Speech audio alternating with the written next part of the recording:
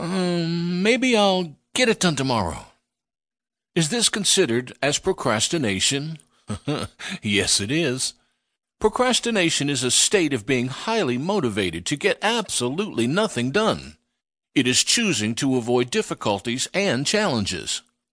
Procrastination is the enemy of development.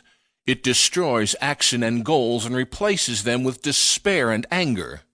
Procrastinators are always blaming others when they fail. They get brain fog and die spiritually. They lose sight of the goals they have and their chance of success. Most people fear failure and thus avoid making mistakes. There are even certain beliefs being pushed that presume procrastination to be an ordinary human response. The truth is that it is simply a terrible habit. Most people procrastinate by refusing to start an activity in the first place. Others just fail to complete what they have started by telling themselves that some activities are ongoing.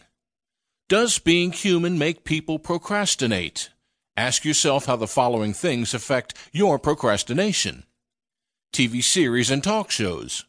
Browsing the internet and social media for hours on end. Social media won't pay the bills unless you make your money via online sources. Smartphones are great tools, but they have now become our masters. Engaging in useless conversations and texts that limit freedoms have become the norm. Procrastination buries success.